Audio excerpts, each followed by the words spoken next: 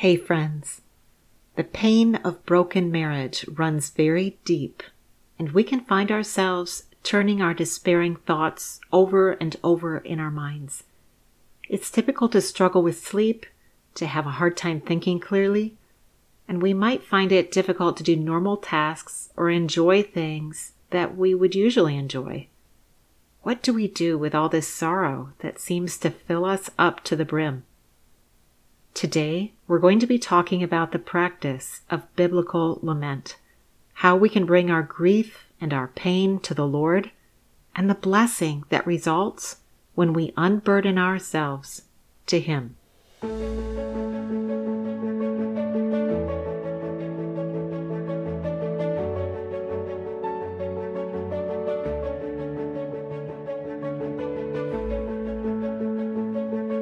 Hello and welcome to Christ-dependent single motherhood. Are you feeling exhausted, overwhelmed, and longing for a safe community of believers?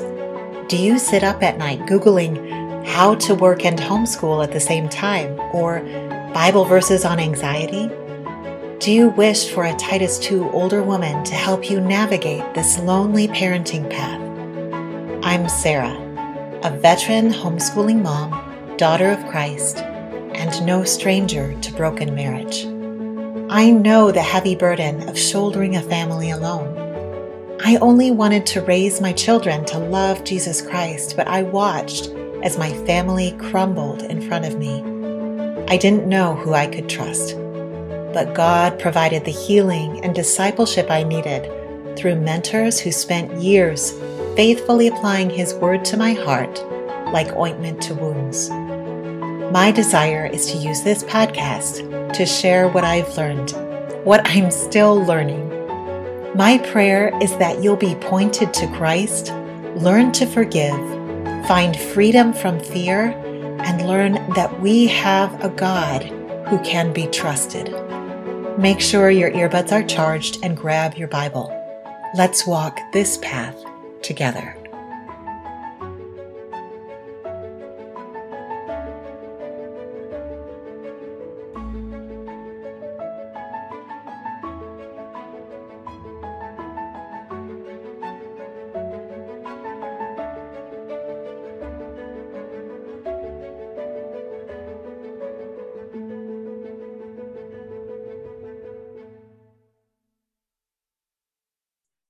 Hey friends, today we have a special guest joining us, Ryan Higginbottom, who blogs over at asmallwork.wordpress.com. His day job is teaching mathematics at Washington and Jefferson College in Pennsylvania. And in addition to loving and serving his wife and two daughters, he has a vision to help people be better thinkers, and especially to think biblically. He's been a member and small group leader at Washington Presbyterian Church for many years, and we're thrilled to have him with us today. Ryan, welcome to the podcast. Thanks, Sarah. It's great to be with you. So, Ryan, our discussion today is about coping with the pain of divorce and broken marriage and the unexpected blessings of biblical lament. Why don't you tell us what got you interested in biblical lament to begin with? Sure. I am a reader, and a number of years ago, I think this was end of 2019, beginning of 2020, I started to see a lot of people recommend this book called Dark Clouds, Deep Mercy by Mark Vroegop. And they had nothing but just overflowing wonderful things to say about this book. And so I picked it up, and then I was also one of those people that had nothing but overflowing good things to say about the book. And that book, especially the first third of it, I would really commend to your listeners, and if they read it, they will see a lot of the conversation we are about to have is based on that. But he just talks through from his own place of sorrow and grief over the loss of a stillborn child, how he came to think about and learn a lot about lament. And I just saw it as a place that especially the American church really has a weakness. We are not very comfortable with talking about grief and sorrow. This leads to a lot of people bottling up their grief and sorrow, not feeling like it is a safe thing to share with other people. And so that started the snowball rolling for me. And I've been thinking about lament pretty deeply ever since. Of course, 2020 was, I guess, the right year to start thinking about lament as the pandemic kind of exploded. But also, so 2020 brought together a number of things.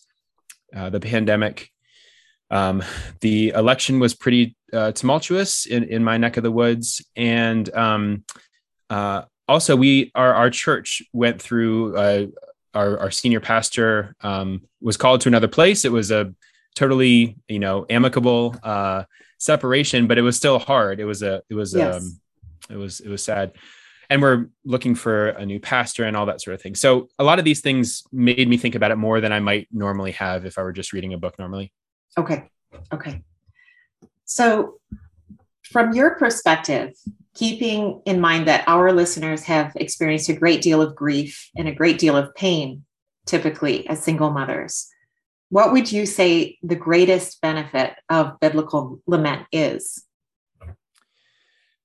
I think the greatest benefit is understanding that God is not only okay with our grief and our sorrow, but that he knows all about it and he wants us to bring it to him.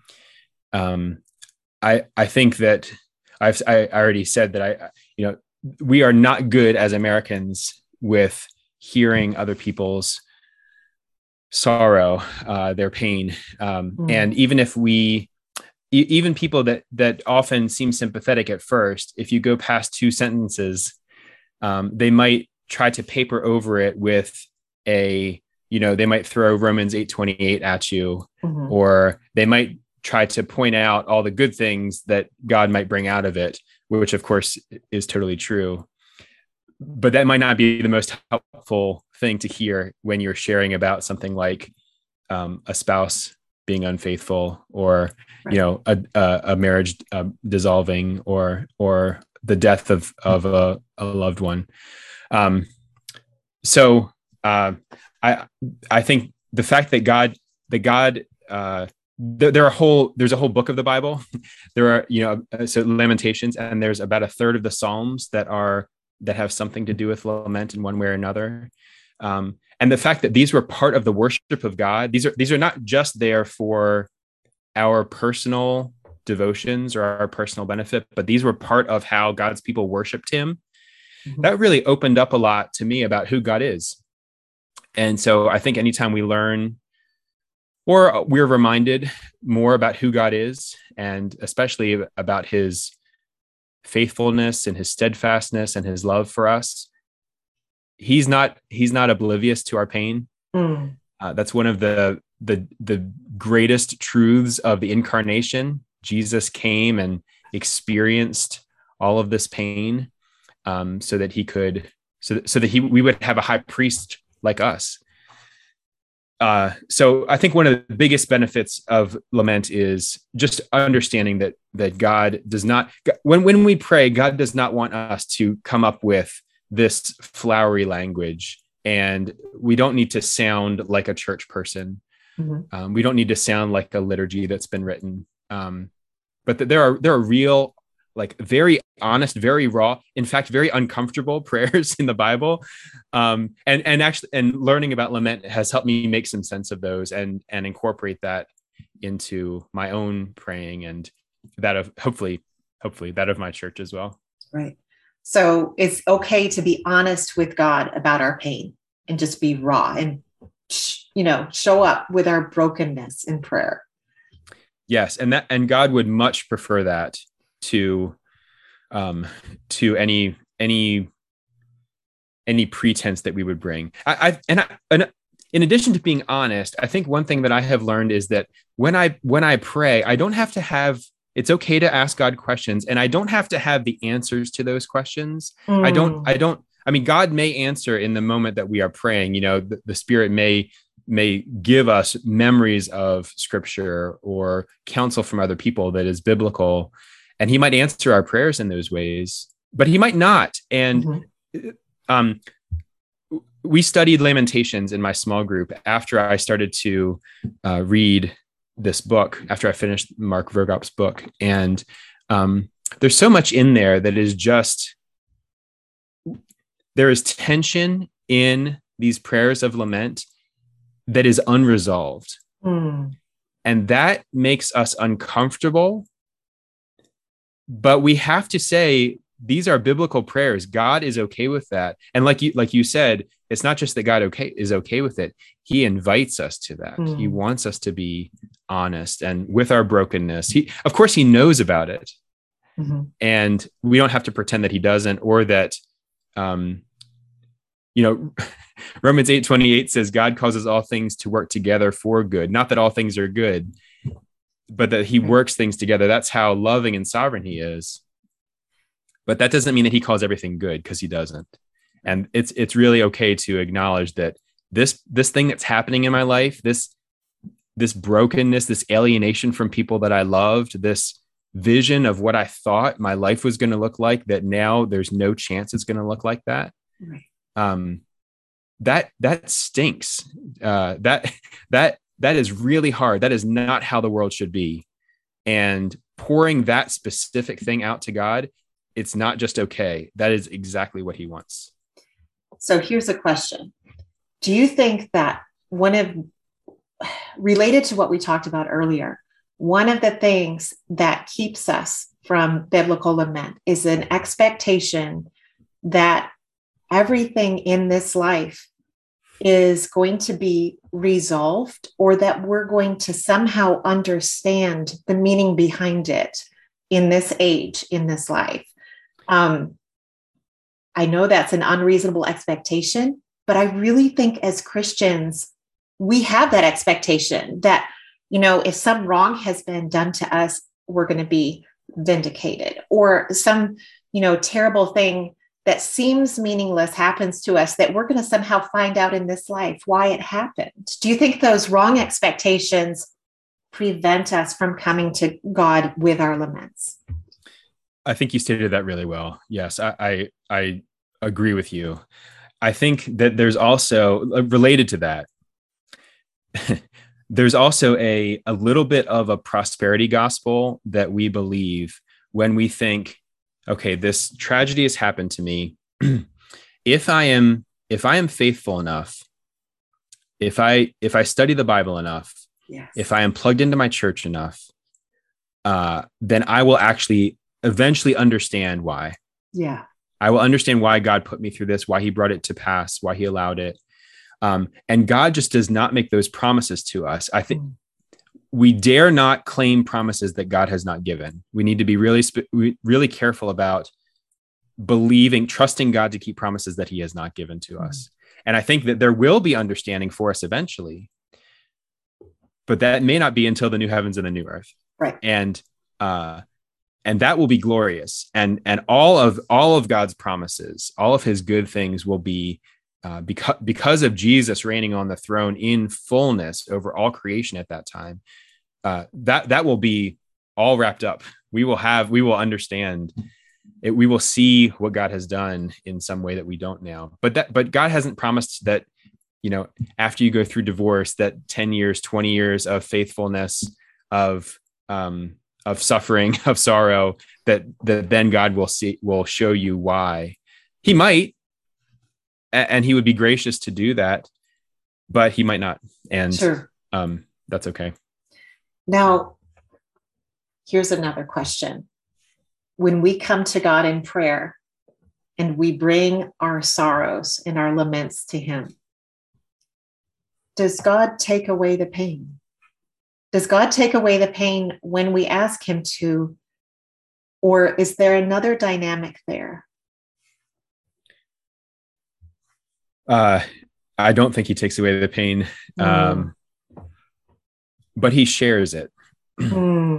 This is, again, going back to the incarnation, right? Jesus walked in a real body among us. He suffered real sorrow, the sorrow of betrayal, the sorrow of abandonment, the sorrow, in addition to all of the physical sorrows that he felt. And, Hebrews says that he was tempted in every way that we are, but without sin, which means that in his betrayal and in his abandonment and in his physical suffering, he was tempted to not trust God. He was tempted to walk away in some way, or he was tempted to think that God was not good. Because we're tempted in those ways, right? God, he was tempted in every way that we are, but without sin. So every time that we are faced with one of those things that we can identify as a temptation to be unfaithful, Jesus suffered that, and he obeyed. He said no where we are tempted to say yes. But that means that when we seek him in prayer, he can give us through the Spirit. He can give us the same. He shared the Spirit that we share, right? It's his Spirit. So he can give us all that we need to resist. And he also gives us grace when we don't. We do not need to be perfect people in order to receive his grace and to come to him with our sorrow. Jesus being a real, he is still right now on the throne at the right hand of the Father. He has a body, right? He is a human. That should offer us a lot of comfort. Yes. So in your mind, how would you say biblical lament has changed your life? What are some of the blessings that you've received from understanding and applying lament?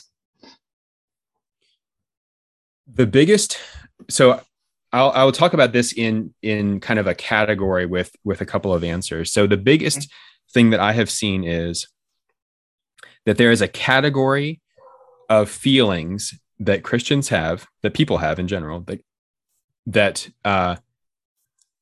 I now have a way to talk about and listen to and express that I didn't before. So in my praying with God, I don't shy away from complaining, asking God why he's doing certain things, asking him why I'm feeling something that hurts, or why I have caused somebody to hurt. Right? It's not just one way, but also, so that's a huge blessing that my prayer life has opened up in ways that it was not open before. But also, I have found myself a better listener, a better, not perfect, but a better listener, a better neighbor. One of my good friends at church, this was maybe 3 or 4 months after I started thinking about this a lot more. He and his wife suffered a miscarriage. And he told me about it at a point where they weren't telling everybody at this point. And he told me about it. And without thinking about it, the words that came out of my mouth were, my wife and I are going to lament for you. And he looked at me, that is not a common way to look at people, but something, God did something in him and in me, where a week later he was thinking about it and said how much that had meant to him. But I have found this to be true with people in my church, with just my neighbors, my coworkers, that I don't dismiss or paper over their sorrow anymore. I really acknowledge that they have suffered, they are suffering, they are going through something hard physically, emotionally, that there is great potential for sadness in the world, great potential for sadness in the world. That does not make me, I hope, that does not make me a depressing person to be around or a downer to be around, because I think that the only path to real hope is through that acknowledgement of what is real. Because if otherwise, what we have in front of us for hope is false. Jesus went through suffering and death and burial before his resurrection and ascension. That is the pattern for us as well, not just physically, but that spiritual arc is that same thing for us. The path to hope is often through suffering. I know that your listeners probably are experiencing that in a more acute way than a lot of the people that they talk to just in their lives. But that might mean that they have a greater taste for hope than other people do. Their appetite for hope has been whet in ways that others have not, because they see more acutely how many things are broken, how just drastically things can fall apart, and how painful that can be. So they know better what it's going to be like when those are put back together, or when things are made whole in the new heavens and the new earth. There's a man at my church who has had debilitating headaches for decades, and he is one of my favorite parts of our church, and he's not able to come every week because he is often not well enough to. But every time we have communion, he comes.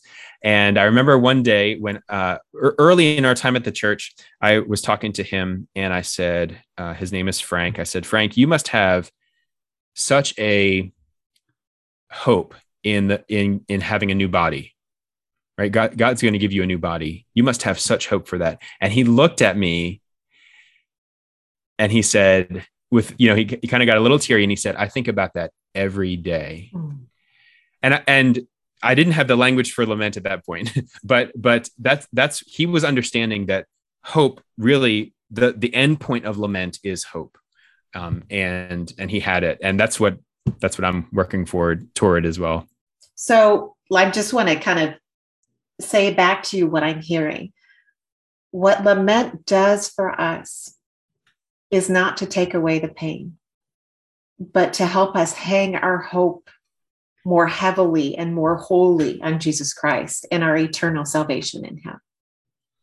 That's right. Yeah. Sorry. And that's a gift. I mean, that's a huge gift. How often do we consider suffering to be a gift? Right. We never do. Yeah. in our flesh, we absolutely never do. But Paul certainly did. Paul considered it a gift as the things that are extraneous are stripped away. We have to trust the Lord more. We have to lean on him more. The steps that we were taking that were built on just falseness or just something that was an artifice of the world, when those are taken away, our steps have to be on the foundation of Jesus. And there's no other choice. And so it is a gift in that sense. Absolutely. Wow. Well, Ryan, this has been a really edifying discussion. I look forward to continuing it in our next episode, when we're going to be walking through with you the process of lament, and how do we as believers who suffer, apply these principles to our lives. So I just want to thank you once again for being with us, and we'll talk again shortly. Sounds great, Sarah. Thanks.